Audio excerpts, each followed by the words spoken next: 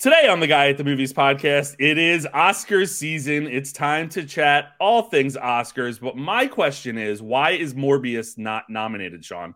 It would have been makeup. Would have been makeup. And best choreography for Matt Smith's dancing.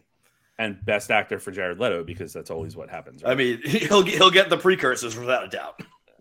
All this and more after this. Everyone is part of the family at this point. I didn't do my fan fiction idea that I had, so this movie was garbage. What is this?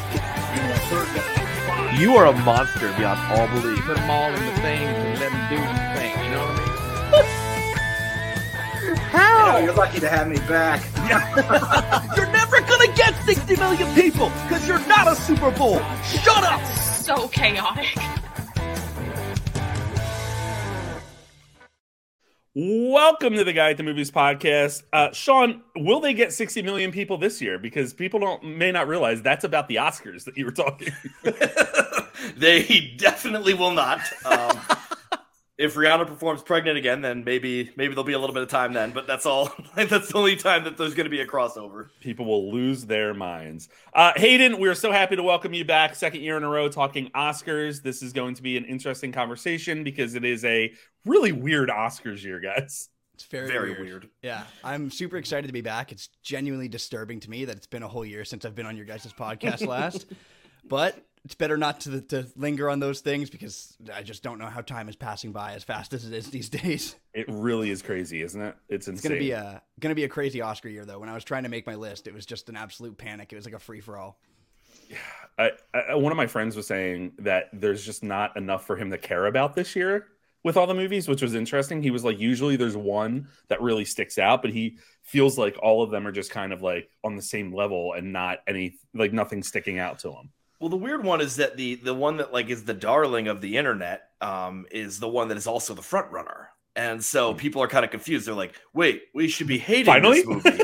Like, we should be hating the movie that's probably going to win, but instead we're going to like it? Like, not since Parasite has that happened. Yeah, this is a far cry from the Green Book year. Everybody loves the movie that's projected to win. And it's it's very different. We, of course, are talking about Tar, but we will move on. Let's start off with talking about some of the trailers we got this week. It was a Disney-heavy week, and the first was Peter Pan and Wendy. This was a movie announced a couple years ago. I don't even know if you can call this live action, because it is live action Peter Pan, but they've also made like 75,000 Peter Pan movies in the past decade. But this is going straight to Disney Plus in April, and I have to be honest, I was a little surprised by how good this looks.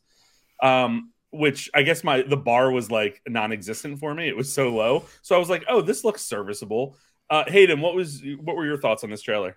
So on one hand, I thought that this movie looked like every Peter Pan movie we've ever seen. I thought it looked kind of generic. But then on the other hand, there's moments throughout that trailer where I'm like, David Lowery. I can see it. I can see him as a director kind of shining through. I'm a big fan of some of his work. And so I don't know where I fall with this trailer because it looks kind of just like a Disney Plus Peter Pan movie. But then on the other hand, I love the director and I do like some of the different ideas that they're putting into this trailer. So I'm looking forward to it, but like very cautiously optimistic. Sean, how about you? I'm the turd in the punch bowl, baby. I'm the turd in the punch bowl. I mean, I said to myself when they were making this movie, I'm like, well, this has no purpose. Why are they doing this? But I said, you know what? Let me wait for the trailer because maybe they're going to do something like a little bit new and a little bit interesting. And it seems like this is just going to be another iteration. There it is. Another iteration of the Peter Pan story. And I'm like, well, this doesn't look like it's bringing anything new to the table. It does look good. I think the Captain Hook looks pretty great. I will say that. I'm excited to see that. It going right to Disney Plus is not a great feeling. I don't think that's a really good sign at all. I'm pretty low on this. I'm gonna check it out. It'll be, I'll be a fun watch. It'll be a somewhat open mind, but cautiously optimistic or just plain old cautious for me. What's interesting with this is like Peter Pan is one of the stories from Disney that I just don't care for. Like I feel like it's so boring, and I think maybe it's because Hook ruined the story for me, and that nothing will ever beat Hook to me. It's hard to top, right? So once they do. Every time they come out with a new one, because wasn't Hugh Jackman in one years ago, and Or am I making that up? I thought he was. No, he was in a origin story for Peter Pan because they needed that. Yeah, called Pan. Yes. I'm really this is the kind of shit I'm talking about, man. I'm really excited for all the spin-offs. I want to know what's going on with John. Let's talk about like the background of Captain Hook. We need a whole movie about that. I don't know. I'm with you. Going straight to Disney Plus does not necessarily make me confident in it. But again, it looked better than I thought it would.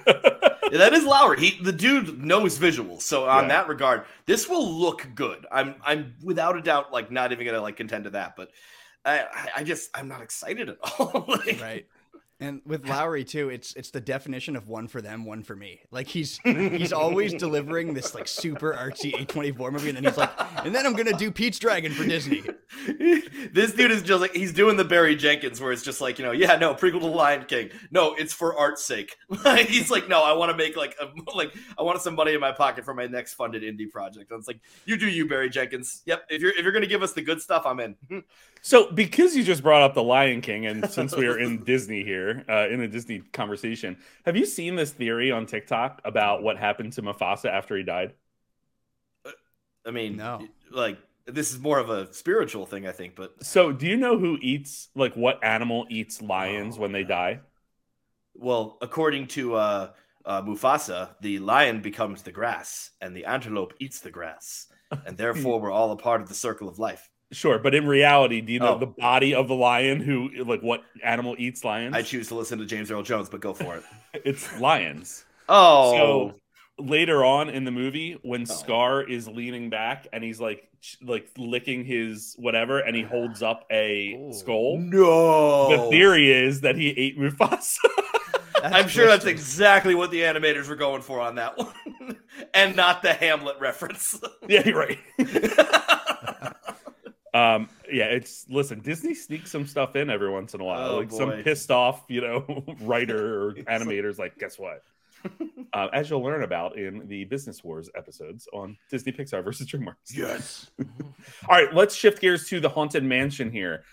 This is one that's been in the works for a while. It is, of course, Disney trying to wring every ounce of money out of their theme parks, their attractions, everything that they already own. Hayden, what were your thoughts on the Haunted Mansion trailer? I thought it looked surprisingly fun. Prior to watching the trailer, I think I was just like, oh, they're doing another one of their rides, turning it into a movie. I can't speak too much on it because I've never been to Disney World, so I haven't been on the Haunted Mansion itself. But I've heard from a lot of people, and I have a friend who loves Disney, that this looks like a pretty solid adaptation of that ride. And like they're really honoring what people love about that ride and what makes it fun and why it's so long lasting in that theme park. So I like the cast. I think it's got a pretty stacked cast. It looks really fun. It's nice to see Disney go for some spookier vibes after, they've done superheroes for a very long time. They've been doing space a lot. So it's nice to see them, even if it's a horror comedy, kind of channel some darker tones. So I think it looks like a good time. I'm going to definitely check it out in theaters. Yeah, it's funny that you're saying that because as a Disney-holic, there is a lot of fan service in this trailer. A lot of the stuff that they show is all like Jared Leto is the Hatbox Ghost, which is a big thing if you ever want to look into the story behind the Hatbox Ghost in the ride. People look for that. You have Rosario Dawson in this. You have Jamie Lee Curtis as Madame Leota, which they don't show in the trailer, I don't believe, but that's also a big moment in the ride. So they are doing a lot of fan service. Sean, it seems like part of it is like fan service Disney fun, but there's also, I don't know, a little bit of a serious side to it as well. What are your thoughts? I'm going to be just massive turd in the punch bowl the whole way. This trailer didn't do much for me either. I will say I did enjoy the quick fan service moments of the Haunted Mansion ride where the floor goes down and shows the pictures. I was like, okay, you know what? I'm in for that. I think that this is going to be, I have never seen the original Eddie Murphy movie, but based on looking at both of those trailers, this looks like it's a little bit more faithful, a little bit better. It does just seem a little bit goofy and a little bit silly, and I think I just can't get out of my head that, like you said, they're milking all of these rides. They're milking every little bit of cash cow they can. So I think that's what my bias while I watched that trailer was just that just took over the whole time, and I couldn't get that out of my head. So that just frustrated me. So this could be good. I'm interested. I'm definitely interested. I don't love it, but I'm willing to check it out. I imagine that the pitch meeting for this movie just went, well, Jungle Cruise kind of worked, so do that, do Haunted Mansion, make it happen. Well, and then Taika Waititi has been attached to doing a Tower of Terror movie for years with for a year with Scarlett Johansson. She's playing the tower. Didn't that? I thought that project died. It did, and then it came back, and I don't know. Okay, well, this is directed by Justin Simeon. That has me hopeful. Yeah, who did Dear White People and Bad Hair. Yeah, I didn't love Bad Hair, but I loved Dear White People, and I was like, okay, so this could be something interesting. This could be like this cool supernatural thing. I didn't see any of that in the trailer, so I mean, and that's fine. Like maybe it's not going to be anything like that. It doesn't have to make a statement. It just could be fun. But it just didn't. I don't know. There's something visually about it that made it seem a little bit too packaged. I really like the cast. Yeah, I mean, the cast is good. Tiffany Haddish, Hassan Minaj, who's currently hosting, or was this past week hosting The Daily Show. Lakeith Stanfield, Dan Levy's in this, Winona Ryder, Danny DeVito, Jared Leto, Oscar worthy, Rosario Dawson, Jamie Lee Curtis, and Owen Wilson. Like that's a stacked cast for a movie. This is the second haunted house movie for Owen Wilson. He was in that remake of The Haunting with Liam Neeson and someone else. Oh man, yeah. Little trivia for everybody that definitely cares. Oh, Liam Neeson. Oh man. What a man, what a man, what a mighty oddly man. Not the first time we talked about him today, Sean. Well, hey, that's always the case. We always get about 3 to 4 Neesons in before 10 a.m. That's true. That's very true. It's a Neeson rating. Let's go. Was going to start with you on the next segment, but we'll move. No, that's fine. So Mandalorian has returned after 17 years, 6 episodes of a Mandalorian 2.5 in the form of Boba Fett. And we have Grogu back being adorable on a spinning chair. Sean, Mando episode, chapter 17, I guess this is, The Apostate. What are your thoughts? I can't emphasize enough how irresponsible it was. They literally had not only a portion of this show on another show, but crucial plot points of that portion of that show where the characters are departed and reunited like during like a different show. And so like someone like my wife who just, is just watching The Mandalorian, is not going to venture into Book of Boba Fett, was like, oh, they're together. And to be so irresponsible is to not at least do like a recap of them joining each other. I know. Seems like it's just do like, they did that with Obi-Wan where they had like this recap of Revenge of the Sith. Just like do a quick little montage of them being together. And then I think that would be fine. I would be almost okay with it. But it just seems like, they just really count on everyone watching everything, which, hey, hand to God, I did. That being said, getting that out of the way, this was still a very fun episode. It was, I enjoyed it. It shows that they're like spending the budget with like some cool space fights, a fun little Western draw scene. I hope that they eventually go back to their formula of they go onto a planet and have an adventure. They go onto another planet and have an adventure. Because right now they're doing an arc of him trying to get back into his religion, which I don't understand why he even feels compelled to do that. And so that part of it is like, okay, so they're going to do it a little bit more serialized. That's fine. That's how shows are today. But I think the magic of it is when they went on adventures on certain planets while there was the slightest of an overarching storyline. I will say when it ended, I felt unfulfilled. I would have loved to watch an hour of it. That's not necessarily a criticism because I was enjoying myself the whole time. My last comment is, my wife did not see the final Star Wars movie, the last, or what is it called? The Rise of Skywalker. And the fact that they bring Babu Frick back, or at least his race, the joy that she felt.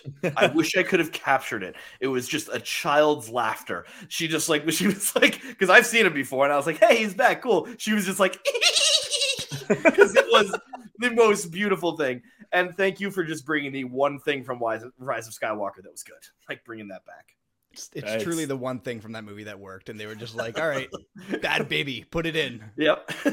It's also about products, like they're like, oh, yeah. Get Babu Frick back in there. We're going to make some dolls. Oh, we need a baby Babu Frick. baby Babu Frick. Hayden, what were your thoughts on this episode? Very similar to how Sean felt about the episode. And I don't want to linger on the same point he mentioned, but my roommate had not watched the Book of Boba Fett. And he comes out and I'm like, all right, we're going to watch The Mandalorian. And he's like, okay, cool. I'm excited. I haven't watched the Book of Boba Fett. And I'm like, that's a real problem for you. Yeah, that's not a little thing. You're going to be very confused throughout this episode. And I just think it's very weird to be telling your show's story in a different show. I just think that that's bad writing. I think it's sloppy. I just think that this should have been an arc in The Mandalorian. Season 3 really should have been about what Book of Boba Fett wrapped up with a nice little bow on top. So when you get that out of the way, like Sean had mentioned, I had a great time with it. I think there's some really fun standout sequences here. Grogu is as cute as ever. The scene where he's, watching in hyperspeed, whatever it is we see in the distance. I think this ties into something from Rebels that I've heard people talking about. Yeah, but it's Ezra with the squids that can go at light speed, which is just lovely. Yeah, just great stuff. I'm here for it. And yeah, the scene where Grogu is trying to pick up Babu Frick is probably the hardest I've laughed all year. We're in the dark ages of how everyone's doing in their emotional state. And I think when you put Grogu on the screen and he's trying to pick up Babu Frick, everyone just comes together. It's just unity. It was a great episode. I do agree that it leaves a little bit to be desired. When the credits roll, I just kind of was like, that's it. All right. But while I was watching it, I was having a great time. There was lots of smiles and some really cool action scenes. So I enjoyed it. It's the opposite of Andor in the best of ways, where it's like Andor was like, hey, let's get into politics. And this is just like, no, man, we're just going to Carl Weathers fix the entire city. We're good. Let's not even get into it. What did you think about the way that they wrote out what's her name's character? In that they didn't? They did. There was a one line, she joined the Empire, which is so goddamn funny. It's that like that is like next level thing. I actually missed the line completely. I had to go back and watch it because I did you're right. It's like the very smallest line. I didn't notice. That's really funny. The Empire saw her tweets, and so they wanted to bring her in. And we're talking about Cara Dune is the character played by Gina Carano.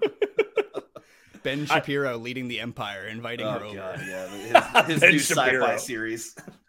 Wow, Hayden, first Ben Shapiro reference on this podcast. I hate that I'm the one who did that. You know what? No, own it, make history. Joe, clip this. Yeah, this is the clip.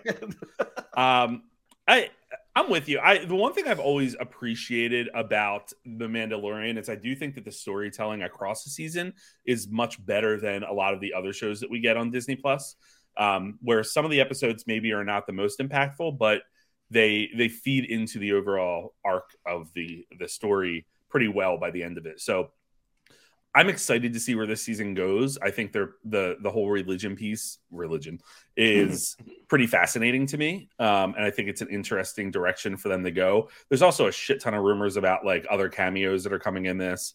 It sounds like, what's her name? Bo-Katan? Is that who it is? Oh, well, she was in the throne. But she apparently has been teasing that she's going to cross paths with Ahsoka in this series. So who knows? Well, because at the end of Rebels, Ezra and I believe his name is Tarkin. He's the blue dude. Were taken away by a light speed squid, and so that was like how they left. And so they're probably going to come back in some way there, and that's like going to be their. The theory is that their entrance point is going to be in there. I love all this as someone that's like kind of watched all Star Wars properties, but I feel like this season it might lose my wife, and that's kind of tragic because the casual fan needs to be entertained as well. And maybe she will still enjoy it, but like she's not going to know who Ezra is. She's not going to know who. God, what the hell's his name? I can't even remember his name. Who cares? The blue dude. But I don't know. Did they cast a live action Ezra Bridger yet? Ezra they have. The blue dude they haven't. I need to look up his name. Star Wars blue dude. Lots of blue dudes may appear too with Star Wars. Yeah, that's good. Iman Esfandi. Oh yeah, so I remember it was someone I didn't know, but I remember they did cast him. They haven't announced casting the blue guy. Stop with the blue guy. I'm trying. I'm typing one with one hand and blue dude, Star Wars blue. Oh god, there's a shitload of them. He was just in the inspection. This guy, because I remember that. Oh my gosh, Maina Mossad, who played Aladdin. I know that he a lot of people were fan casting him for a while, and I feel like I just kind of took that as like it happened, but it didn't. Usually, when a fan cast happens, though, it ends up being that dude because nowadays producers are looking at the internet.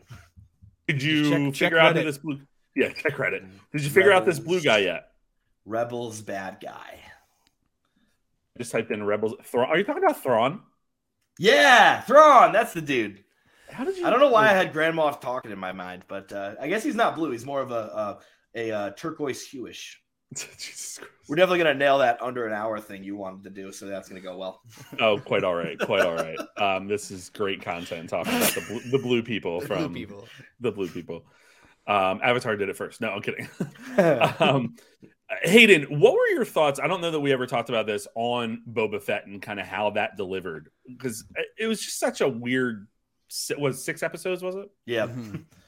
I didn't like the Book of Boba Fett very much. I thought it was, when it focused on Boba Fett, it still didn't know what it wanted to be. And then 4 episodes into the season, it wanted to be a completely different show. And so I think it was just a very messy, confused show that had moments of glory. But aside from that, that's all it really was for me, was just moments where the genius of what I love about Star Wars kind of came through. I overall thought it was, it was weaker for me.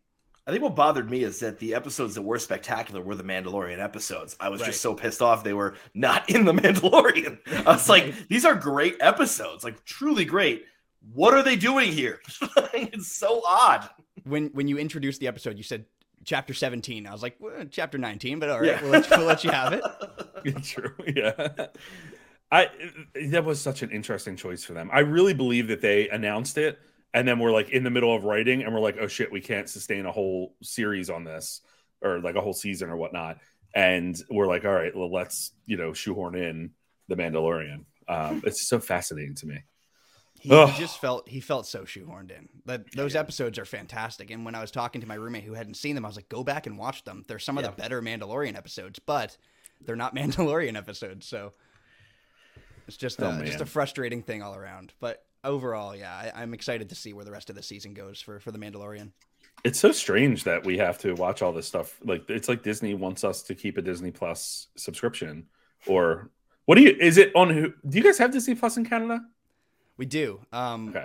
But then they have I think I listened to your guys' last episode with Oniolo, and he mentioned Star, which is I think how it also works here. Yeah, it's just because you don't have Hulu, right? Right. Yeah, we don't have Hulu. Yeah, it's called Shrinkle Piss or whatever the hell it's called. Sean, you're on another one this morning. I'm just crabby, I guess. I don't know who's gonna win any Oscars. I'm just mad. It's like this is the one thing people are like, we're having Oscar Guru math teacher movies on our podcast. I'm like, I don't know anything. Please stop. Well, that's a good transition or segue to our Oscars conversation. So we are recording this on Saturday, March 4th. Episode drops on Monday, March 6th. And the Oscars are Sunday, March 12th. So we are about, 8 days from the big night hosted by Jimmy Kimmel. We're going to run through all the categories. Of course, we'll spend some time on some of the bigger ones.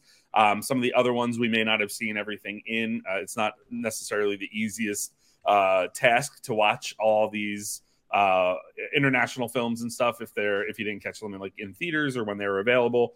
But for instance, I should say. But let's start off with short film animated and see where we're at. If anyone's seen this, I just recently watched one of these, which was My Year of Dicks. So it was so good. So I'm saying that's my pick. But Sean, you are the Oscar guru. Let's start with you here. So I think that My Year of Dicks has the upset potential. That's the only one I've watched besides also the Apple TV Plus, The Boy, the Fox, the Horse, and the Mole. And I did that out of order intentionally. The Boy, the Mole, the Fox, and the Horse. So the one thing I think of is that's kind of the front runner because it's from a studio of Apple TV, which got Coda to Best Picture last year. They're not really focusing on anything this year to campaign for, so I think they're throwing a lot of their Apple TV money behind this to win. It's based on a storybook, so there is a property to it and everything. However, when some people pick these, they just pick the flashiest title, unfortunately, which is a gross thing to think about. But the flashiest title is My Year of Dicks. Riz Ahmed started laughing and giggling when he said that title, when he said the nominees. It's also just a very inventive animated film. So if people do end up seeing it, it could win. I still think I don't know what I'm going to put down. See, I'm already having trouble. But it's literally the first category. The Boy, the Mole, the Fox, and the Hound, or whatever the fuck it is. That is probably the safe bet. But if you want to do a risk, My Year of Dicks.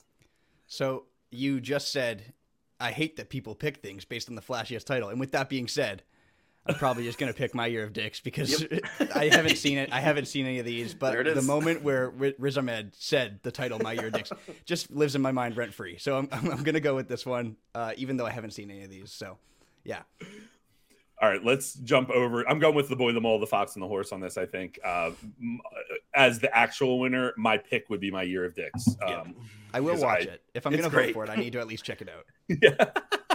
Yeah. Short film live action. We have, and I should read the nominees here. An Irish Goodbye, Ivalu, Les Pupils, Night Ride, and The Red Suitcase. I go Red Suitcase on this because, again, it's the only one that I've seen. But Hayden, have you seen any of these? I unfortunately haven't yet, no. But I think, as we near the big night, I will probably just try and check all these off. I wanted to get all the big movies out of the way first. And Absolutely. So now that we're getting really close, I think I'm just going to try and speed run through these categories. But I haven't seen any of them yet, so I won't vote here. But I will make sure I watch them. Sean? So I haven't seen any of them, but I do know that Alfonso Cuarón is backing La Petite, I believe it's called. And so, sorry, not La Petite, La Pupille. And so that's also streaming on Disney Plus. So I think it is going to be that just because Alfonso Cuarón is out there campaigning for it. So a lot of people know him. They'll probably throw it behind him. But I have not seen any of these, so I can't pick a should win, if you will. Well, and one thing I remember we talked about this last year is accessibility is a big thing here. Mm-hmm. Which movies are easily accessible on streaming or whatnot that will get more eyes. And sometimes with some of these categories, that's what drives. Sorry, my dog is biting my foot. Sometimes that's what drives the voting for lesser known films. So I wonder if that will have anything to do with these two categories, specifically with The Boy, the Mole, the Fox, and the Horse. And then you just mentioned Les Pupilles. Les Pupilles. Documentary short subject. We have The Elephant Whisperers, Haul Out, How Do You Measure a Year, The Martha Mitchell Effect, and Stranger at the Gates. Sean, starting with you. Have you seen any of these? Yeah, two of them. And this goes back to your accessibility argument. They're both on Netflix, The Elephant Whisperers and The Martha Mitchell Effect. So I think once again, it'll probably be either one of those.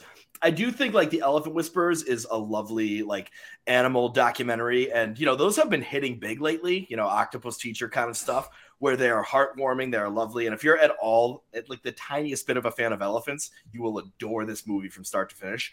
I think Martha Mitchell Effect might win it though. That's, right now Nixon's very in. There's a HBO show coming out. There was a Showtime or Stars, I can't remember which, but Gaslit was out last year, who literally Julie Roberts played Martha Mitchell.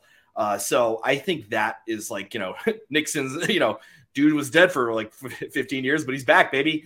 He is, still dead, but for some reason the popularity is surging with him. And so I think it's going to be Martha Mitchell Effect. Interesting. I haven't watched any of these, to be honest. Hayden, your thoughts?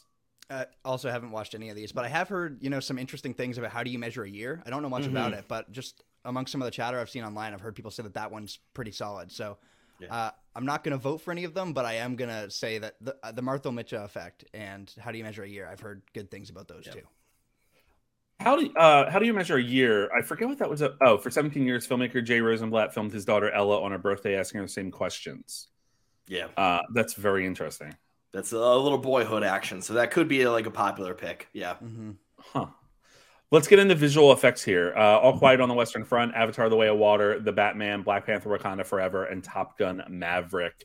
Again, this is visual effects. We'll get into makeup and hairstyling and all of that as we move on. But Hayden, where do you fall with these? I think it's a pretty good group of films, but I just don't think there's any likelihood that anything wins aside from Avatar: The Way of Water here. Yeah. 13 years in the making, and it just looks stunning. I think when you watch that movie in the biggest theater possible, it very much becomes clear that this is the winner for best visual effects. There's a lot of other films here that look great, but I don't see any likelihood that any other film wins here. Sean, Hayden, I completely agree with you, and I kind of feel like, Sean, that this is the one where Avatar will win, and then that will be the end of it for Avatar. Thank God there's at least one that I'm certain of this year. This might be the only one, but yes, best visual effects. Yeah, it was nominated for a few others. Production design is a little bit up in the air, so Avatar could go for that as well. And we'll get to that when we get to that. But this will be the only lock for Avatar: The Way of Water. We talked about this last year. I'm having deja vu here when we talk about visual effects, production design, and all of that, the differences between what that all means. So I mean, production design, I always think about more like the physical aspects and the, tangible things, not the CGI and all that stuff. Yeah. But let's actually jump over to that one, production design. All Quiet on the Western Front, Avatar: The Way of Water, Babylon, Elvis, and The Fabelmans. Sean. So this is interesting. Babylon has been winning a lot of the Guild Awards for this, a lot of precursors for production design. And, I think that like Babylon obviously performed very poorly. I think it only has 3 nominations. There's a chance it could win 2 of those nominations, which will be very fascinating. I think this is going to go to Babylon. I think this is a way of like honoring the good parts of this film, which I was not a big fan of Babylon. I know everyone else was, but I was not a big fan of this movie, but you can't deny this production design. So I think it's going to go to Babylon, but this one is very up in the air. It could be several of these movies, truly. Mm-hmm. Very interesting there. Hayden. This one is Babylon for me. I am proud to announce I am the leading member of the Babylon Hive. We ride at dawn. There's a lot of people at the top of that hive. That's a tough one to get to the top of. It just continues to grow. The hive is only expanding. But no, I think that Babylon is the production design for that movie is just remarkable. Yeah. Even if you don't like the movie, I think just looking at some of the sets, looking at the way that it all looks, it just is absolutely remarkable. It captures the time period perfectly, but it also captures this just crazy atmosphere that Damien Chazelle is going for so perfectly. So Babylon is my pick here, but it's also the one I think will win.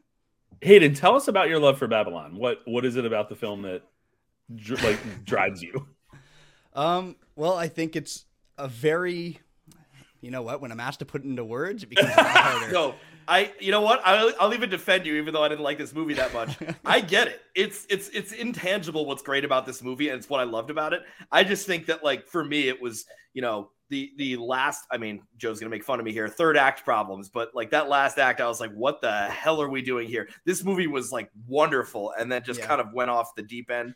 And that's the only thing I have issue with. If this thing kind of like landed its plane a little bit better, I would have absolutely loved it. I think if I'm asked to simplify what I like about it, I like big swings, from filmmakers that I love just really going for it. And this is kind of like the perfect example of that. It's Damien Chazelle just being like, what if I never made a movie again? What if this was the last thing I ever made? Might be the case. And so I just think it's very over the top. It's very theatrical. And it's just a movie that I constantly find myself thinking about, even though I don't know how to describe why it's always on my mind. I'm just constantly thinking about Babylon. It's just a movie I absolutely love. It's in my top 5 from 2022. Wow. Did you get it, Joe? I didn't see it. Oh, okay. But I already know this is like public enemy number 1 for Joe. He will hate this movie. I think you would despise this movie. I think I really want to watch it now. Yeah. Oh God, I really want you to watch it. You just have to clear 3 hours and 10 minutes from your schedule. That's the problem. I knew that was the main issue he'd have.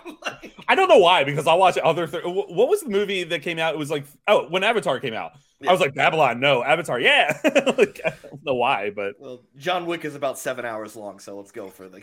It's easier to justify Avatar's runtime because James Cameron is just like, all right, we have to explore the sea and we have to do all this crazy stuff. And then Damien Chazelle's like, an elephant's going to shit on someone's head. It's just so unnecessary.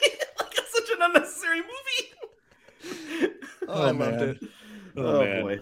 Let's go to film editing here. The Banshees of Inisherin, Elvis, Everything Everywhere All at Once, Tar, Top Gun Maverick. I think for this one, this is not a popular statement here. I go Elvis on this one, honestly. So you know what? Sometimes the Oscars go for the most and not the best, but like Elvis does do most. They do some trippy edits. They do some goofy edits. It's a long movie, which weirdly does help for the editing award. That does often work for that one for some reason. For this, I think this is we're going to see a huge, not a sweep, obviously, but a very, very huge showing for Everything Everywhere All at Once, which also has the most editing. And so I have Everything Everywhere All at Once for my pick, but my second place will probably be Top Gun Maverick because there's going to be Top Gun Maverick has to win something. They want to try to honor it in some way. I have no idea where it could win. And I think I have it in second place for a lot of the awards. So Sean, you just build up Elvis so much, and then you're like, I think it's going to go to Everything Everywhere All at Once. And my second pick, and I was like, oh, Elvis. And then you're like, Top Gun Maverick. I'm saying that I really understand your pick for Elvis. Like, dude, just get ready for this. I'm going to have like 3 options for every single one of these. Well, this is a nightmare of a year. Good news, there's at least 5 for every category. Damn it! So I'm able to narrow it down. I'm going to be a wreck during this pod because right now I'm looking at this and film editing, it could go to, not all of these, but I really think it's everything, because I think that's going to be dominating. And also, editing and picture, while they haven't been synonymous lately, I do think right now, Everything Everywhere All at Once will have this one. I agree. I find myself thinking the same thing, just because you're right. It is the most editing, Sean. But at the same point in time, it is where I found myself most impressed. The movie is 2 hours and 20 minutes. It's able to keep you engaged for constantly. The way it edits around everything and the way it just moves as a movie, I think is pretty impressive. With Elvis, the last 40 minutes of that movie are a total slog, at least for me. I found That's myself what I felt, really engaged with it, and then I just was like, can it end? I'm really done with it. And so I don't think that's my personal pick, but I understand why people would go with it. Hayden loves Ben Shapiro and was rooting for Elvis to die. So we really got we have a good guest on the pod today. We need to have our people, what's the word I'm looking for? Vetted. Yeah, a little better. All right, we're going to speed through a couple of these categories so that we can get to the bigger, and I don't mean any disrespect to any of the nominees, but some of the larger categories that are going to elicit some more discussion. Cinematography, All Quiet on the Western Front, Bardo, False Chronicle of a Handful of Truths, Elvis, Empire of Light, Tar. Hayden, cinematography. This category is a weird one. I don't know how Empire of Light ended up here, even though, Deacons. Yeah. Even while watching that movie, though, I was just like, I'm not blown away by the cinematography here, but I will say I think this one's going to go to All Quiet on the Western Front. Yeah. There's some stunning scenery, some really stunning shots in that movie, and I think this one has it in the bag. I think this is going to go to Top Gun Maverick. Oh, wait, it's not on here. Holy shit, that's ridiculous. That was the freaking front runner. I have no idea how that happened. Regardless, I think this will go to All Quiet on the Western Front because of that. I think All Quiet on the Western Front is going to grab a few technicals that we're going to talk about, and I think this is the one that is the most certain for that one. I would agree with that. Costume design, Babylon, Black Panther, Wakanda Forever, Elvis, Everything Everywhere All at Once, Mrs. Harris Goes to Paris. Sean. It's going to go to Elvis. I pardon for not knowing the costume designer's name off the top of my head. She is a legendary costume designer. She, I believe, has won before, and if not, is someone who is due to win. I think that, when you I would say that the more erratic one is probably Everything Everywhere All at Once. It's like goofier costumes and everything. But I think that, and also, once again, the most. But I think Elvis does a good job of obviously they're going for a period accuracy for most of it. And also, the flamboyant costumes that he has. So I think this one is going to be for Elvis. Yeah, I agree. You look at Elvis Presley's wardrobe throughout his career, and then you watch this movie, and it's pretty remarkable what they do with recreating a lot of it. It's kind of wild. Halfway through the movie, you have to remind yourself that you're not watching Elvis. You're watching Austin Butler as Elvis. Mm-hmm. Yeah. At least that was my experience. Makeup and hairstyling. All Quiet on the Western Front, The Batman, Black Panther, Wakanda Forever, Elvis, The Whale. Hayden. I think it's another one for Elvis, to be honest with you. Mm-hmm.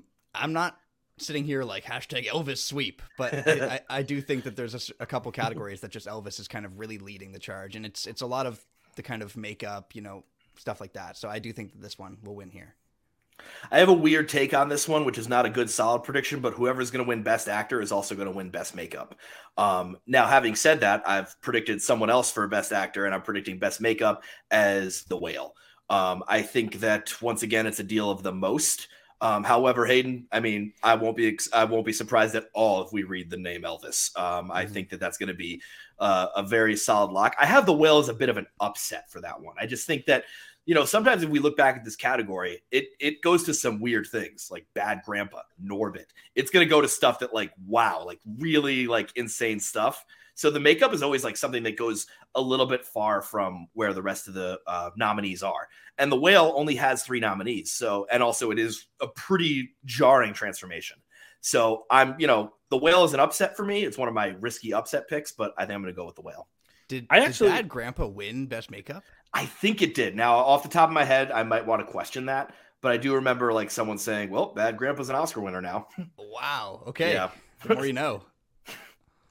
Nominee. Damn it! I started to question it right after you said it, and I was like, "Oh shit, maybe." It lost to the Dallas Buyers Club. Jesus. What a year. I actually go Black Panther Wakanda Forever here. I think this is the bone that gets thrown to Black Panther in the Oscars. I think that the emotion behind some of the costume designs, as well as the hairstyling and all, not only for the different characters that they introduce when it comes to Namor and his crew. But the thinking about the funeral scenes and all of that, and the understated way that they delivered those scenes and the costuming, but the impact that they had, I think that that's something that the Academy is going to eat up when it comes to Wakanda Forever in this category. I think that's the one that I would want to win as well. Yeah. I'm going with Elvis, but that's the one that I'm kind of rooting for. Sound, All Quiet on the Western Front, Avatar: The Way of Water, The Batman, Elvis, Top Gun Maverick. Sean, you go Maverick on this, don't you? This is where I have All Quiet on the Western Front, but really this is an open category. So I have All Quiet on the Western Front.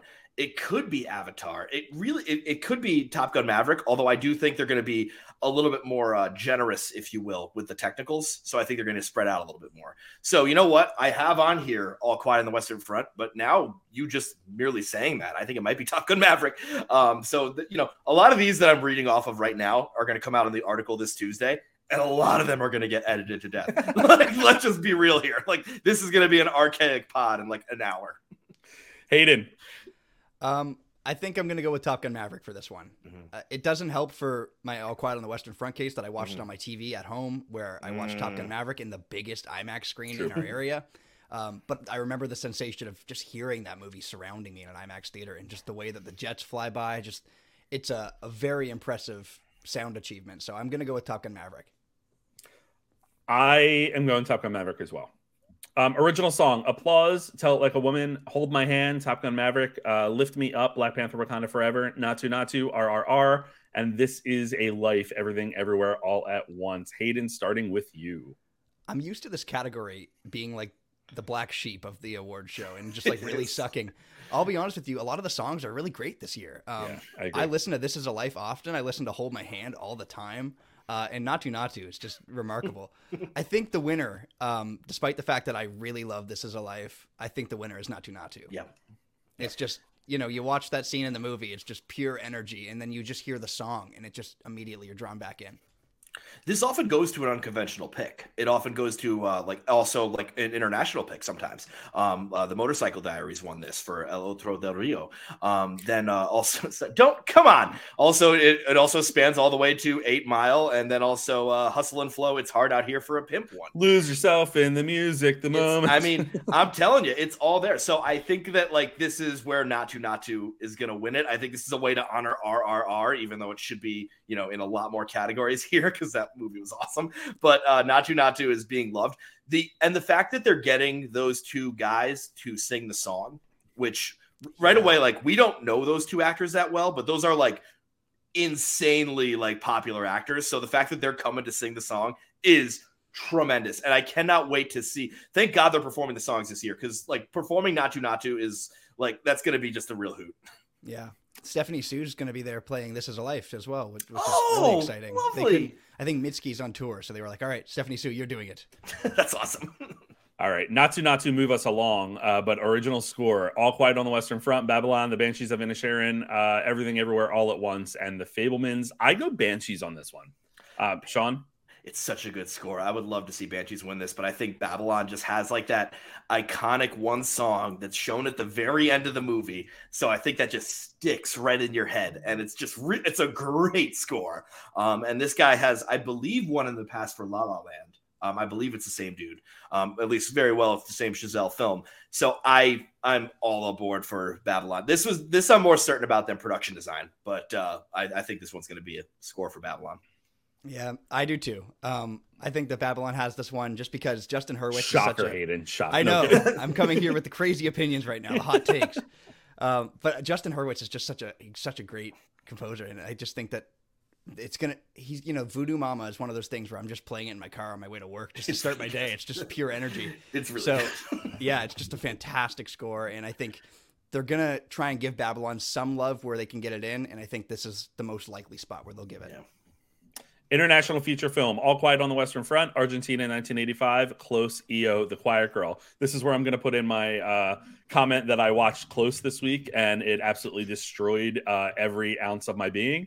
And it is a wonderful, lovely, I don't even know if I can say lovely. It's just a very good movie, and it's very well done. But my pick is All Quiet on the Western Front here. Since it's nominated for Best Picture, I think this is where it gets the love. Yeah, you got to be high to not pick All Quiet on the Western Front on this one. And the one real front runner before this was Decision to Leave, and the fact that that didn't get nominated was a huge like that. Just like, okay, cool, All Quiet on the Western Front now wins. Like that's how that worked. Like it's just like that paved the way immediately. I'm so mad Decision to Leave is not here. I don't understand how that happened. It's so weird. They just fumbled it so bad. But All Quiet on the Western Front was a great film, and like you said, because it's nominated for Best Picture, this is where it will get its award. Yeah. Documentary, All That Breathes, All the Beauty and the Bloodshed, Fire of Love, A House Made of Splinters, Navalny. This is a hard one, I think. It's impossible. There are 4 possible winners that could work. What's the one that's out? The House Made of Splinters is the one I just don't know much about. All the Beauty and the Bloodshed has been a front runner this entire time. All That Breathes has also been a come from behind front runner, and that just recently got on HBO Max, which is more eyes have gone onto that. Fire of Love is the one I think I'll pick, because all of the other ones are covering really intense issues where it's like, oh yeah, no, we're all going to die very soon and it's horrible. And Fire of Love, while it has a dramatic tale and a very tragic tale at the very end, it is the one where it's like, hey, instead of thinking about how the fact that we're all going to die, let's focus on the pretty mountains that spew lava and just focus on the beautiful nature of it. It's very Octopus Teacher in that way, where it's like a friendly visual style to look at. And then the last one is Navalny, which could also win because, there's a fuck Putin kind of vibe cooking. And, but any of those 4, really any of those 4 could win. And I'm picking Fire of Love because I flipped a 4-sided coin, but God, this is a nightmare. Hayden, where are you at? Before I give my pick, I just want to tell you guys, did you hear that they're making a Fire of Love feature? Like adapting it into a narrative film? Interesting. I think that's kind of silly. I think it is, but it is an idea of volcanic 2 volcanologists that were a couple. Yeah. If I didn't know it was a true story that was a documentary that was really good, that's still a brilliant premise. And so it's like, okay, I can jump on that. It's giving 1990s, what's Dante's Peak vibes. That's what I thought of right away. Hayden, where are you at with documentary feature? My pick, I think I'm going to give it to Navalny. That's the one I enjoy the most. Just absolutely riveting documentary filmmaking. It's pretty much a thriller. Like I was on the edge of my seat the whole movie. It's so tense. It's just remarkable that this is not a movie, it plays out exactly like a real film would. And it's just it's real life. And it's just remarkable. So I think I'm going to go with Navalny, although All the Beauty and the Bloodshed has a lot of buzz around it. I haven't watched that one yet, but I've heard so much praise for it, so I can't count it out. That's the issue, though, is that nobody has seen All the Beauty and the Bloodshed. I feel like that's one that, they keep on saying, oh, it'll be on HBO Max, in 5 months. I'm like, is this a 2022 movie anymore? I feel like it's not in theaters. It's nowhere around. And so, yeah, sure, they're holding Academy screenings, and it was at festivals and stuff, but it's just strange that that's going to be that is having a lot of buzz, but it's nowhere here. Oh God, it's impossible to find. It's a good point. I go all the beauty and the bloodshed. That's a tongue twister for some reason, and it shouldn't be. But Navalny was the one I enjoyed the most. Yeah. Absolutely had a blast. Jesus, I'm miscategorizing all these movies. But for the same reasons that Hayden liked Navalny, it was just so enthralling. Sean, I vividly remember texting you after I watched it at Sundance last year, being like, "That's where I watched it." Yeah, it's incredible, absolutely incredible. Animated feature: Guillermo del Toro's Pinocchio, Marcel the Shell with Shoes on, Puss in Boots: The Last Wish, The Sea Beast Turning Red. I want Marcel to win more than anything in this world. I think Pinocchio has it, in my opinion. Guillermo del Toro knows how to schmooze, man. That dude is so beloved by the Academy. He got people to vote for Best Picture for fucking A Fish Beast. I mean, Pinocchio is the winner. It's, also this category has loved stop motion animated. So it's going right to there. The slightest upset could go to Puss in Boots: The Last Wish, because so many people just freaking love that movie so much. The slightest of an upset. Right now. But it's Guillermo del Toro's Pinocchio. There's no way. It's so good. I do agree. I think Guillermo del Toro's Pinocchio has this in the bag. It's a remarkable film. It's so visually stunning. I watched it on a projector, but I was on a plane with my dad, and I looked over. He was watching it on his phone. It still looks good on a phone. Just a great film. Marcel the Shell is one that I don't think it's going to win. But just what a sweet story, and I would be happy to see it win. Kind of psyched that it got nominated, because I know that when the Lego movie didn't get nominated, it was probably and unfortunately because of the live action mix. This has a lot more of the live action mix. So when I saw that get nominated, I was like, okay, thank God people didn't do that stupid live action mix thing, because this is an animated movie. And when I hear the title of Guillermo del Toro's Pinocchio, I just feel compelled to just ciao papa, mio papa. Just immediately, I just want to sing it. Diane Warren with the best original song getting in there just because her name is Diane Warren for applause when Ciao Papa was sitting right on the shelf, baby. Come on. They're going to put Diane Warren's head on ice after she passes away so they can continue to nominate her every year. Absolutely. Absolutely. I'm positive of it. I was, we've talked about this before on the pod, but the Sea Beast, I was really happy to see nominated because I thought the Sea Beast was a really good movie, and it caught me off guard when, because it was from Netflix Animation. It was like, what? And they're doing a sequel to it, which excites me because I don't know. I really enjoyed that. So it was nice to see that get some recognition. As well as Turning Red, because I feel like Turning Red got forgotten about right away, but it is a really solid movie. But going to streaming, I think messed with it a little bit. That was really I do like think a it weird ruined thing. it for it. Yeah, I just rewatched Turning Red recently, and it's a very lovely film. I feel like you're right. There's not enough people talking about it. Domi Shi just did a great job with that one. So. Bao from Bao. So good. I remember watching Bao and I was like, oh, what is happening? It disturbed a lot of people when that came out. Yeah. Adapted screenplay: All Quiet on the Western Front, Glass Onion, A Knives Out Mystery, Living, Top Gun Maverick, Women Talking. I think it goes to All Quiet on the Western Front. I think if there's an upset, it's Women Talking. Mm-hmm. It's interesting that Women Talking has become the upset, because that was the one where it's like, you know what? It's not winning anything else. It's barely going to get nominated for Best Picture, which was a huge surprise. So, like, they're just going to give Women Talking the Best Adapted Screenplay and be done with it. Sarah Polley has a lot of goodwill. So, I have All Quiet on the Western Front as well. Just, it's tough to deny that one right now. But it's really weird thinking that Women Talking won't be on there. So I have All Quiet on the Western Front, but I have a major possibility for an upset with Women Talking where I could change my mind very quickly. Yeah, with All Quiet on the Western Front, that's a story that's been around for like 100 years. Mm-hmm. So to tell it again and to tell it this riveting is a testament to how great this new version of it is. But I'm going to go with Women Talking. Yeah, it's a smart move, yeah. I think, like you said, Sarah Polley has a lot of goodwill. I think everybody wants to see her have a moment, and it's not going to win Best Picture. Mm-hmm. So I see this one happening. I don't know. I'm nervous about that category for some reason. I don't know why I'm nervous about Oscars. Well, it's weird because the Best Adapted Screenplay was like, oh yeah, there's like no adapted screenplays that are like out there. And so it was just like, oh, it's just going to go right to Women Talking. And then All Quiet on the Western Front just dominated the BAFTAs, and everyone's like, maybe something else. Well, the one that drives me insane in this category, well, two of them. Top Gun Maverick drives me insane, and then Glass Onion and Knives Out Mystery. I like the movies a lot. Adapted screenplay, I just don't believe that they should be there. Yeah, especially Glass Onion. I'm just like, what? It's not even the characters, just Benoit Blanc. Like, it's not the same characters, even though that rule is dumb, like we talked about in an earlier pod. Oh man, we rant a lot in these podcasts. Oh no. Original screenplay: Banshees of Inisherin, Everything Everywhere All at Once, The Fabelmans, Tar, Triangle of Sadness. I think this is everything. Mm-hmm. I mean, it's so weird to say that because I had Banshees on there for the longest time. It's just so tough that Banshees just really didn't perform well at the BAFTAs. I'm nervous Banshees is going to get shut out completely. I have one on there for Banshees, but like there's a really solid chance that it could get shut out completely. And it, like, this is their closest chance, but I think Everything is just dominating. Also, Everything is a weird movie, and weird movies get Best Original Screenplay. They don't normally win Best Picture, but they do get Best Original Screenplay. There's some precedent that's going to get rocked here tonight, but. Sean, the anxiety you have towards most of these categories is the anxiety I have towards this particular one. Because I can't pin it. Because like you said, Everything Everywhere is kind of the easiest one to pin down here. But with it being so likely to win Best Picture, I don't know if they're going to do the double up there.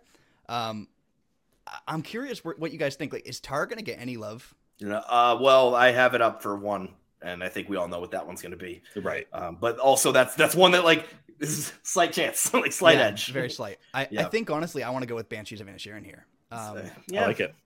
I love Everything. It's my favorite movie of the year, but the screenplay for Banshees of Inisherin is just remarkable. My parents hated that movie, and our relationship has never been the same since they told me that. I'm just so this is weird. A lot of people whose opinions I do trust, like friend of the pod Matt Joe, like did not like Banshees, and that kind of like threw me for a loop. I'm like, dude, you normally have great taste. What's happening? And so this is a movie that you normally have great taste. I was that cruel to him, yes, but like it's starting to sour on a lot of people, which is just so surprising. Because this movie was like, when it came out, like everyone loved it. I love it. So it's like that might be something that like cools the opinion of a little bit. I just think when it like honestly, the BAFTAs were the award show for Banshees. Yeah. They were the award show for Banshees, and the fact that it didn't win there, I think a lot of its momentum cooled. Like really right then and there. I think my movie of the year. I love the Banshee. I love it. I've watched it 3 times already. I don't rewatch things.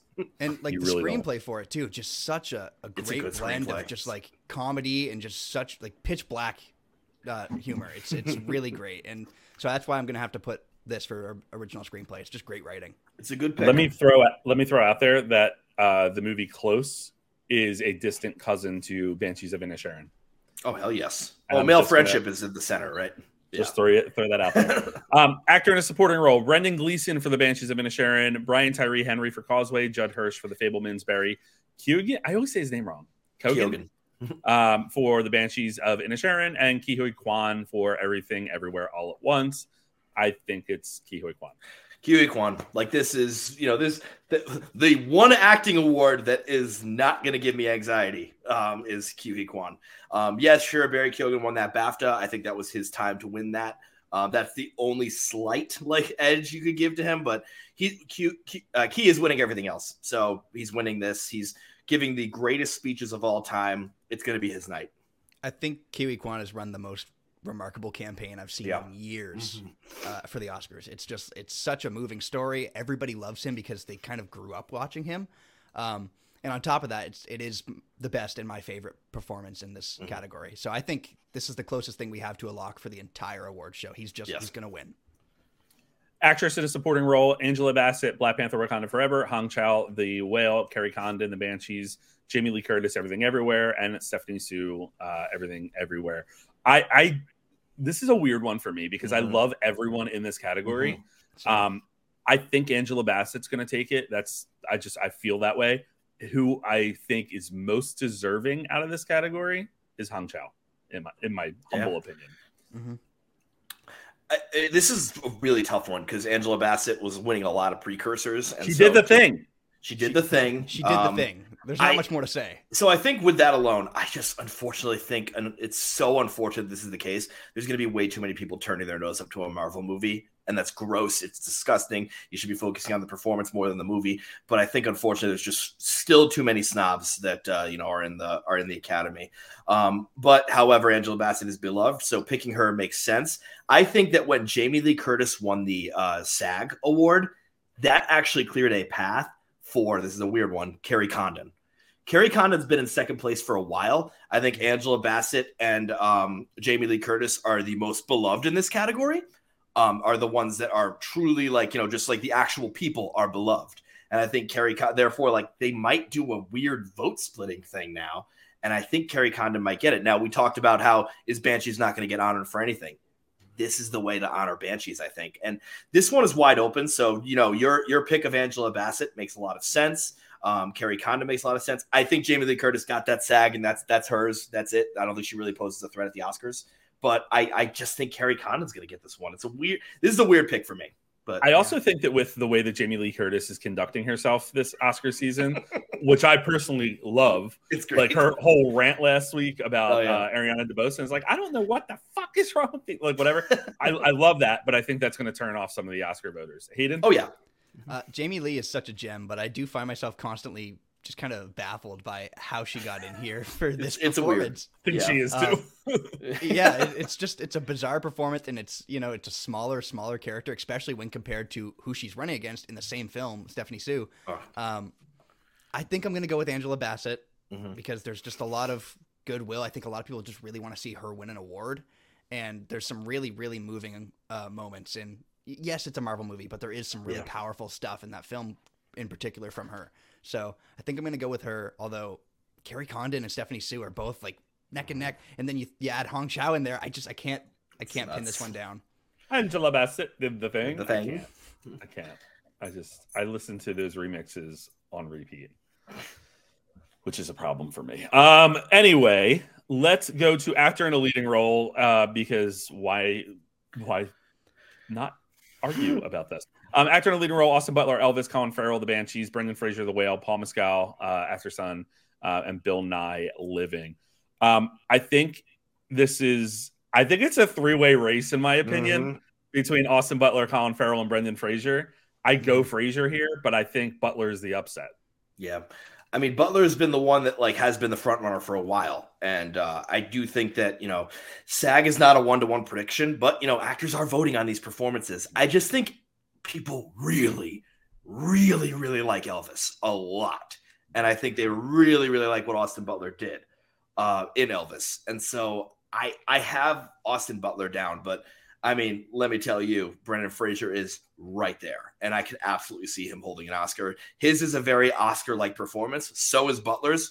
I think that three-way race situation was true.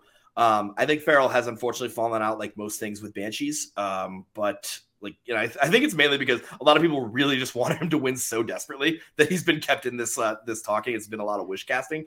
I'm going Butler, but man, oh man, Fraser is right there. I do agree that I think Colin Farrell has kind of lost a lot of the steam that he had. I think for a long time he was looking a little bit like the front runner, and now he's kind of just slid back behind a lot of the other names.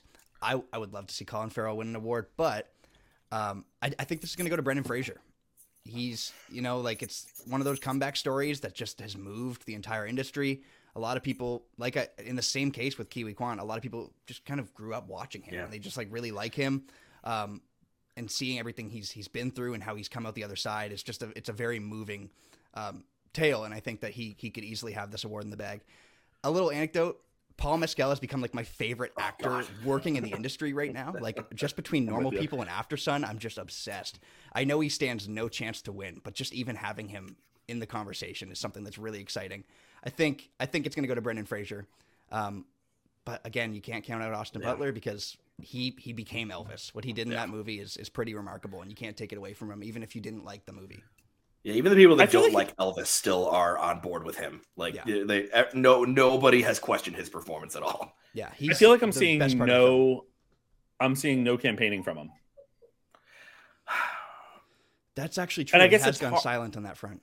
He's at the award shows, of course, but aside from being noted for helping women up on the stage last week, there's nothing really more going on.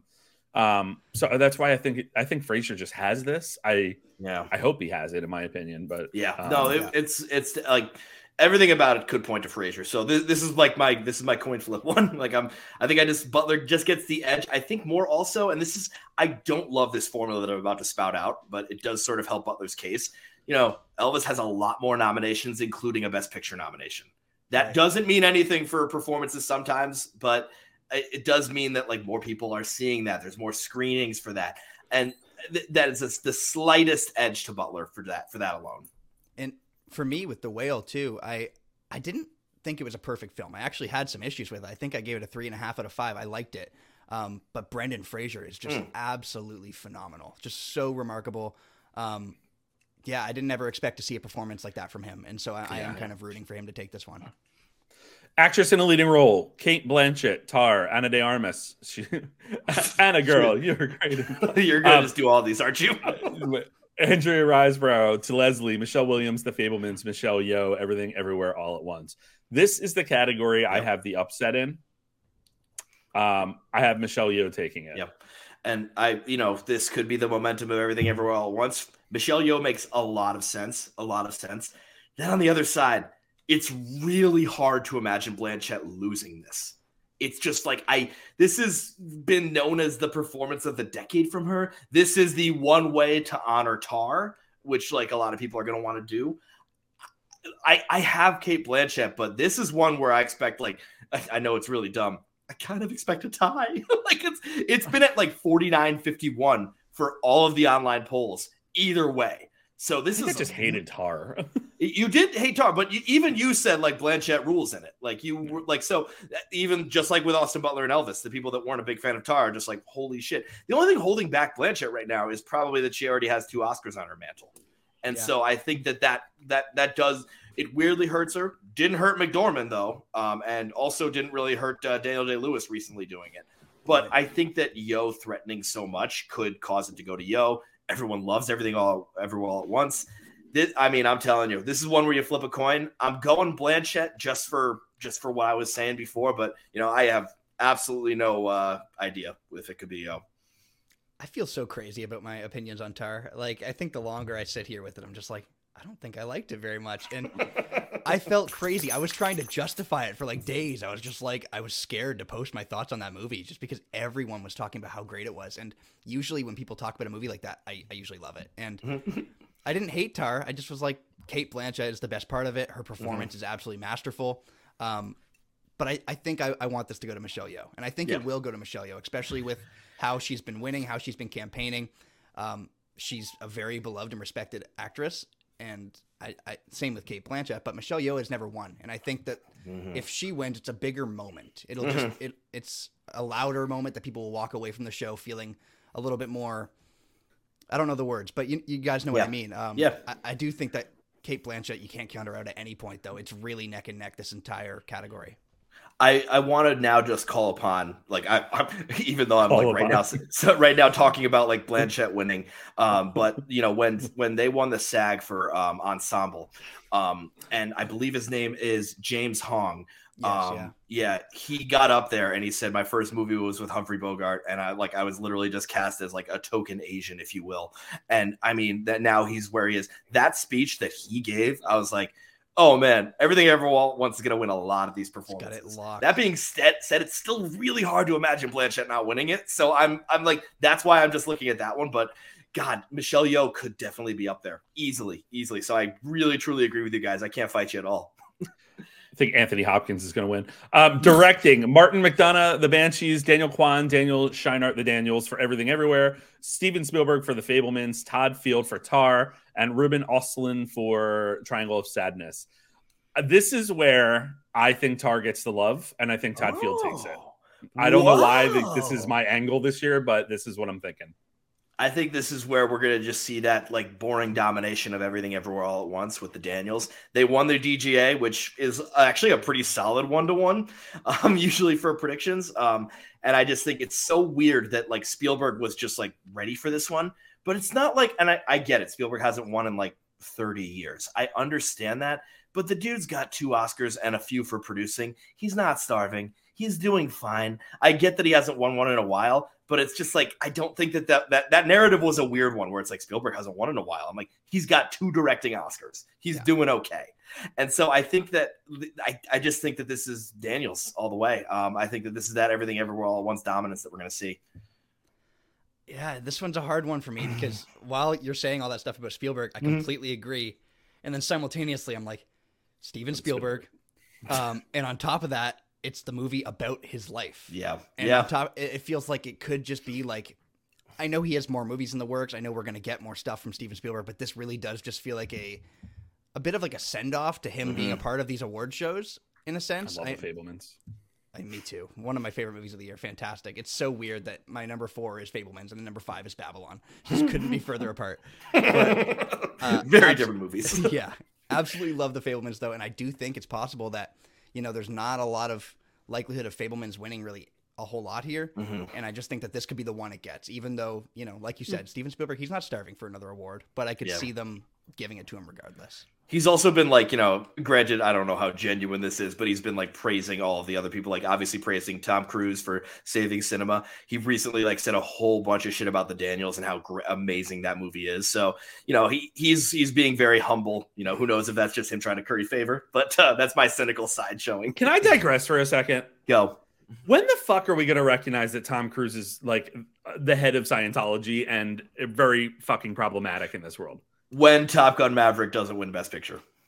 Well, I think it's just, I know that's like, it's so random to bring up, but it just always baffles me how much love this guy gets and how problematic he is.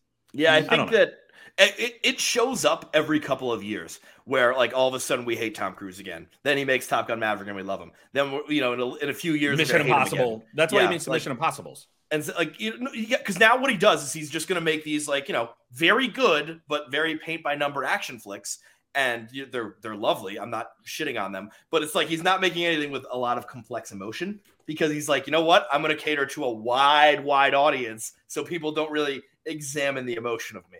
Because like if they start to, they're not gonna like what they see. So I think that's what's going on with that. But yeah, like it is weird. Like when he's praised a lot and stuff, and then we always have to take a step back and be like, yeah, not great. He is problematic, and then he jumps out of a plane and says, "See you at the movies," and everyone loves and then it, I swoon. I don't consider him a human. Power That's of how it Xenu. works. Like I think if you treat Tom Cruise like an alien, it becomes a little bit easier to. That's exactly what I do. listen I to some literally of the just stuff he treat him says. like not human, and I'm just like, okay, he's just literally this Hollywood goofball figure. Do not like the guy, but like what he's doing in movies, I like. That's where it comes down. Seth weird. Rogen tells a little story in his book Yearbook about them going to pitch a movie to Tom Cruise, and Tom Cruise pretty much trying to manipulate them to join Scientology. It's a very funny story. my You can find it somewhere God. on the internet. Hilarious. He's just trying to talk about his movie, and Tom Cruise is like, if you give me 15 minutes, I can really sell you on this. And Seth When Rogen's like, was this? 2007, I believe is when it was. So it's a little while ago, but it's a Still, that's the hilarious story. prerequisite. Yikes! God. What movie were they? He can't leave it at being the head of Scientology. He wants everyone in Hollywood to join him. Yeah. Anyway, Best Picture. All Quiet What on a the Western segue. Front. Avatar: The Way of Water. The Banshees of Inisherin. Elvis. Everything Everywhere All at Once. The Fablemans. Tar. Top Gun Maverick. Triangle of Sadness. And Women Talking. This stresses me out. I go everything everywhere. I think it's a safe bet, but I think it's also the correct bet.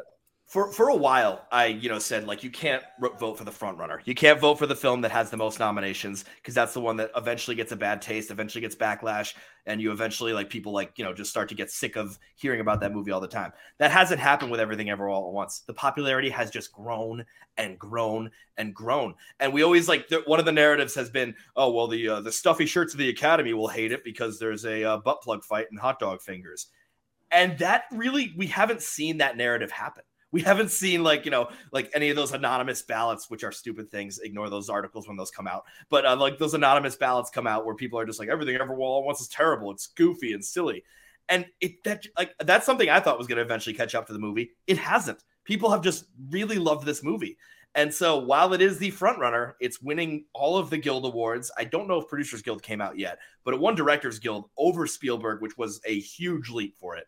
And then it's winning like other things like the Production Design Guild, which what the actual hell? It didn't get nominated for production design. Deserves to, but it didn't get nominated for production design. So other like people in other guilds are rooting for this. So, the production designers that are in the Academy are also going to vote for this movie. So this is one that like has the wide appeal.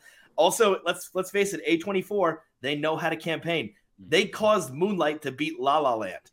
That's impossible. That's crazy. That's still impossible. Like it's still not a possible thing that happened, and it still happened. So A24 had quite the year last year. Oh God! Oh, like there's so many. When I see them at events together, I like see Mescal and I see Frasier, and I'm like, oh my God! Like those are two A24 films. They're just like owning everything. It's unbelievable. They had a great year. They dominated. I think there's like one of their movies in almost every single category here. It's crazy. Even in Best International, Close is an A24 movie. Son of a bitch! Really? Yeah, it's like they're really in every Marcel the Shell in animated. Like they have one everywhere. So they've really got their fingers over this year's award show. I think my best picture is Everything Everywhere All at Once. Yeah. Not only because it's my favorite movie of the year, I've just been rooting for it since I saw it, but I think the argument of like this movie can't win because it has hot dog fingers and butt plugs. I think when you give yourself over to this movie, the emotional beats of it are very much there, and I think that's what most people are finding with it is like, yes, it's silly. It's also very moving. And I think that's the experience that most people are having with it at this point. It's just become such a phenomenon. And it's one of those things where I think everyone just kind of wants to see it win. It's a very rare Best Picture thing where everyone's kind of just rooting for it. I haven't seen a lot of people lobbying against it. What do you guys think is like the second one that could win this? That's the bitch of it. I actually now thinking about that. I actually don't know. I mean, I could say probably, which this is a weird one. Get ready, but after its performance at the BAFTAs, I think All Quiet on the Western Front has this weird possibility. Because let's face it, who's not going to root for or who's not going to vote for Everything Everywhere All at Once? It's going to be a bunch of old white people, and they're probably going to vote for a war movie. And so I could see that doing something.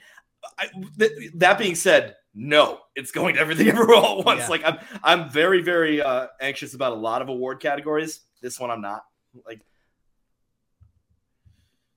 I'm with you. I silenced everybody with that. You kind of froze for a second, and I was like, "Oh, that's what it was." Oh, sorry. I was like, "Was he done?" I honestly, this is weird. I don't know. I feel like All Quiet on the Western Front, Tar, The Fabelmans, and Elvis would be the four that I'm like, they have a shot if it's not everything. For some reason, I group those together. So, like, is there any world where Top Gun Maverick wins Best Picture? I thought about that, and I don't want to explain this whole process because it's just so annoying to explain, but ranked choice voting basically means, like, without explaining the whole process, if a lot of people have their film towards the top, that means that it's going to go well. So that's why divisive films probably won't win, because some people will have them at number 1, some people will have them at number 10. And so, like, when they're at number 10, they're kind of scrubbed off. So I see Top Gun Maverick being towards the top for a lot of people. And so from that alone, that like quick narrative, I could see a world where that could win. At this point, though, Everything Everywhere, the voting just began, and Everything Everywhere All at Once, it just doesn't have the backlash that I thought it would have by now. And I think that's going to be it. I mean, and once again, I'll just go back to that SAG speech. I think that at that point, it's like, this movie is, it's great. It's heartwarming. It's goofy. It's funny. But also there's an importance to it where it's an all Asian cast, or close to an all Asian cast. I think that's a very important part of this, that, those kind of movies do not win. And so I think that right there really does solidify, like, there's an importance here that we can't listen to. And the Academy is just getting younger and younger and younger. And I think that's where we're going to see this, where sometimes the Green Book will win because the old people will get there, but a lot of times a Parasite or a Moonlight even would win. Mm-hmm. I told all my friends, I'm buying champagne and we're only going to pop it if Everything Everywhere All at Once wins. And that's not to take away from any other films. It's just there's such a high excitement between my co-host Wesley, between me, between all of our friends. It's just this thing where we're all really excited to gather around on March 12th and just root for that film. And I can't wait. I remember when that trailer came out, I was like, this looks stupid. Like, that Doctor Strange movie is going to do it way better. And so I kind of like, I'm just overjoyed. I remember when I saw it, I didn't even see it like opening night. I was like, okay, yeah, I'll see this in like a week. And when I saw it, I was just so overjoyed. And that's been one that stuck in my craw for the longest time. And I just love it. Oh, man. The Daniels, too, have just run the most amazing campaign. They know exactly what they're doing. And like you said, it's A24 too. They have the influence there. But just the stories they've been telling and the way that they've just been kind of wooing everyone over and just drawing everyone in, I think is just a real testament to their film. Absolutely. Yeah, I'm with you there. Guys, this is going to be a really interesting Oscars, I think.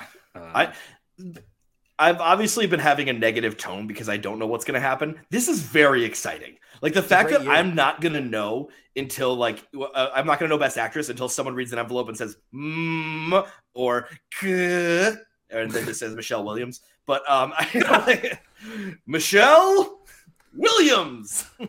That would be the ultimate shock. It's not happening. Or Andrea Riseborough. She should have ran in Best Supporting Actress, Michelle Williams. I don't know what was going on there. What a dumb move. And I understand her I admire her want to say I truly am a lead character in this. Like that's how she truly felt. So I admire that. Bad move. You were right on the line. No one would have called you out for category fraud.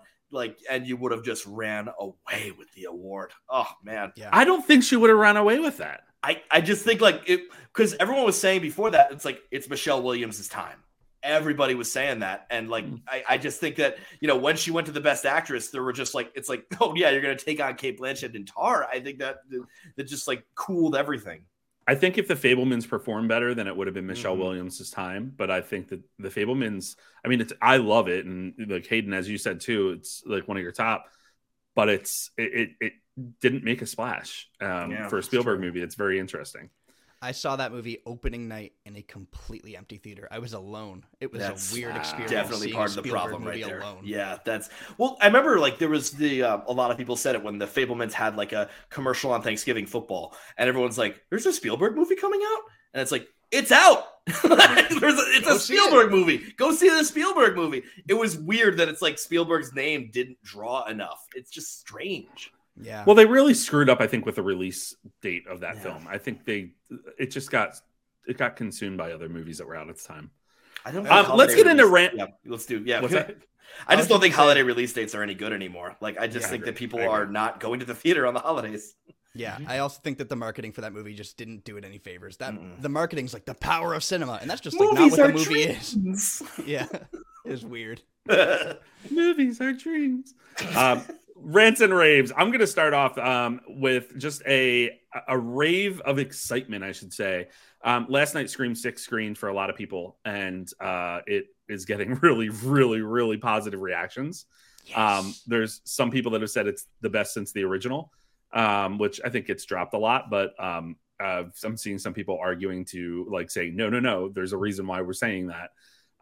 They're saying from the opening scene to the very end that it's bloody, it's gory, it's wild, it's chaotic, and it's awesome. So I'm extremely excited for this movie. I cannot wait to see it. Thank God it's not getting even I would probably still like it even if it was getting some bad press, but thank God it's getting some good press in the beginning. And they are running the wildest promotion for it's the best marketing ever. Best marketing ever. There's 85 million posters for it. Currently, they're doing the whole thing. Did you see Ghostface is popping up in cities? Like, just randomly, like Ghostface on the corner and stuff? That like surveillance cameras, right? On all the cameras that are set up. Yeah, well, people called police on him, on a Ghostface, and one of them, and they were like, we've been assured that it's part of a promotional, blah, blah, blah. But then even, like, the crossovers, like, there was the one with Reno 911 recently that was funny as shit. Unbelievable. Like, it's amazing. And I said this last night to a buddy.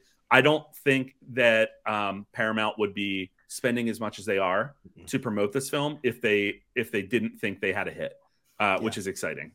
Radio silence, man. Those guys just rule. Like they rock. Yeah, I think with Scream 5 too, they were like honoring Wes Craven. They were trying to keep this kind of they didn't go too far. Nothing's too much of a reach in Scream 5, and I think now that they have another one that they're doing, I think they're going to have some bigger swings here, and that's very exciting for me.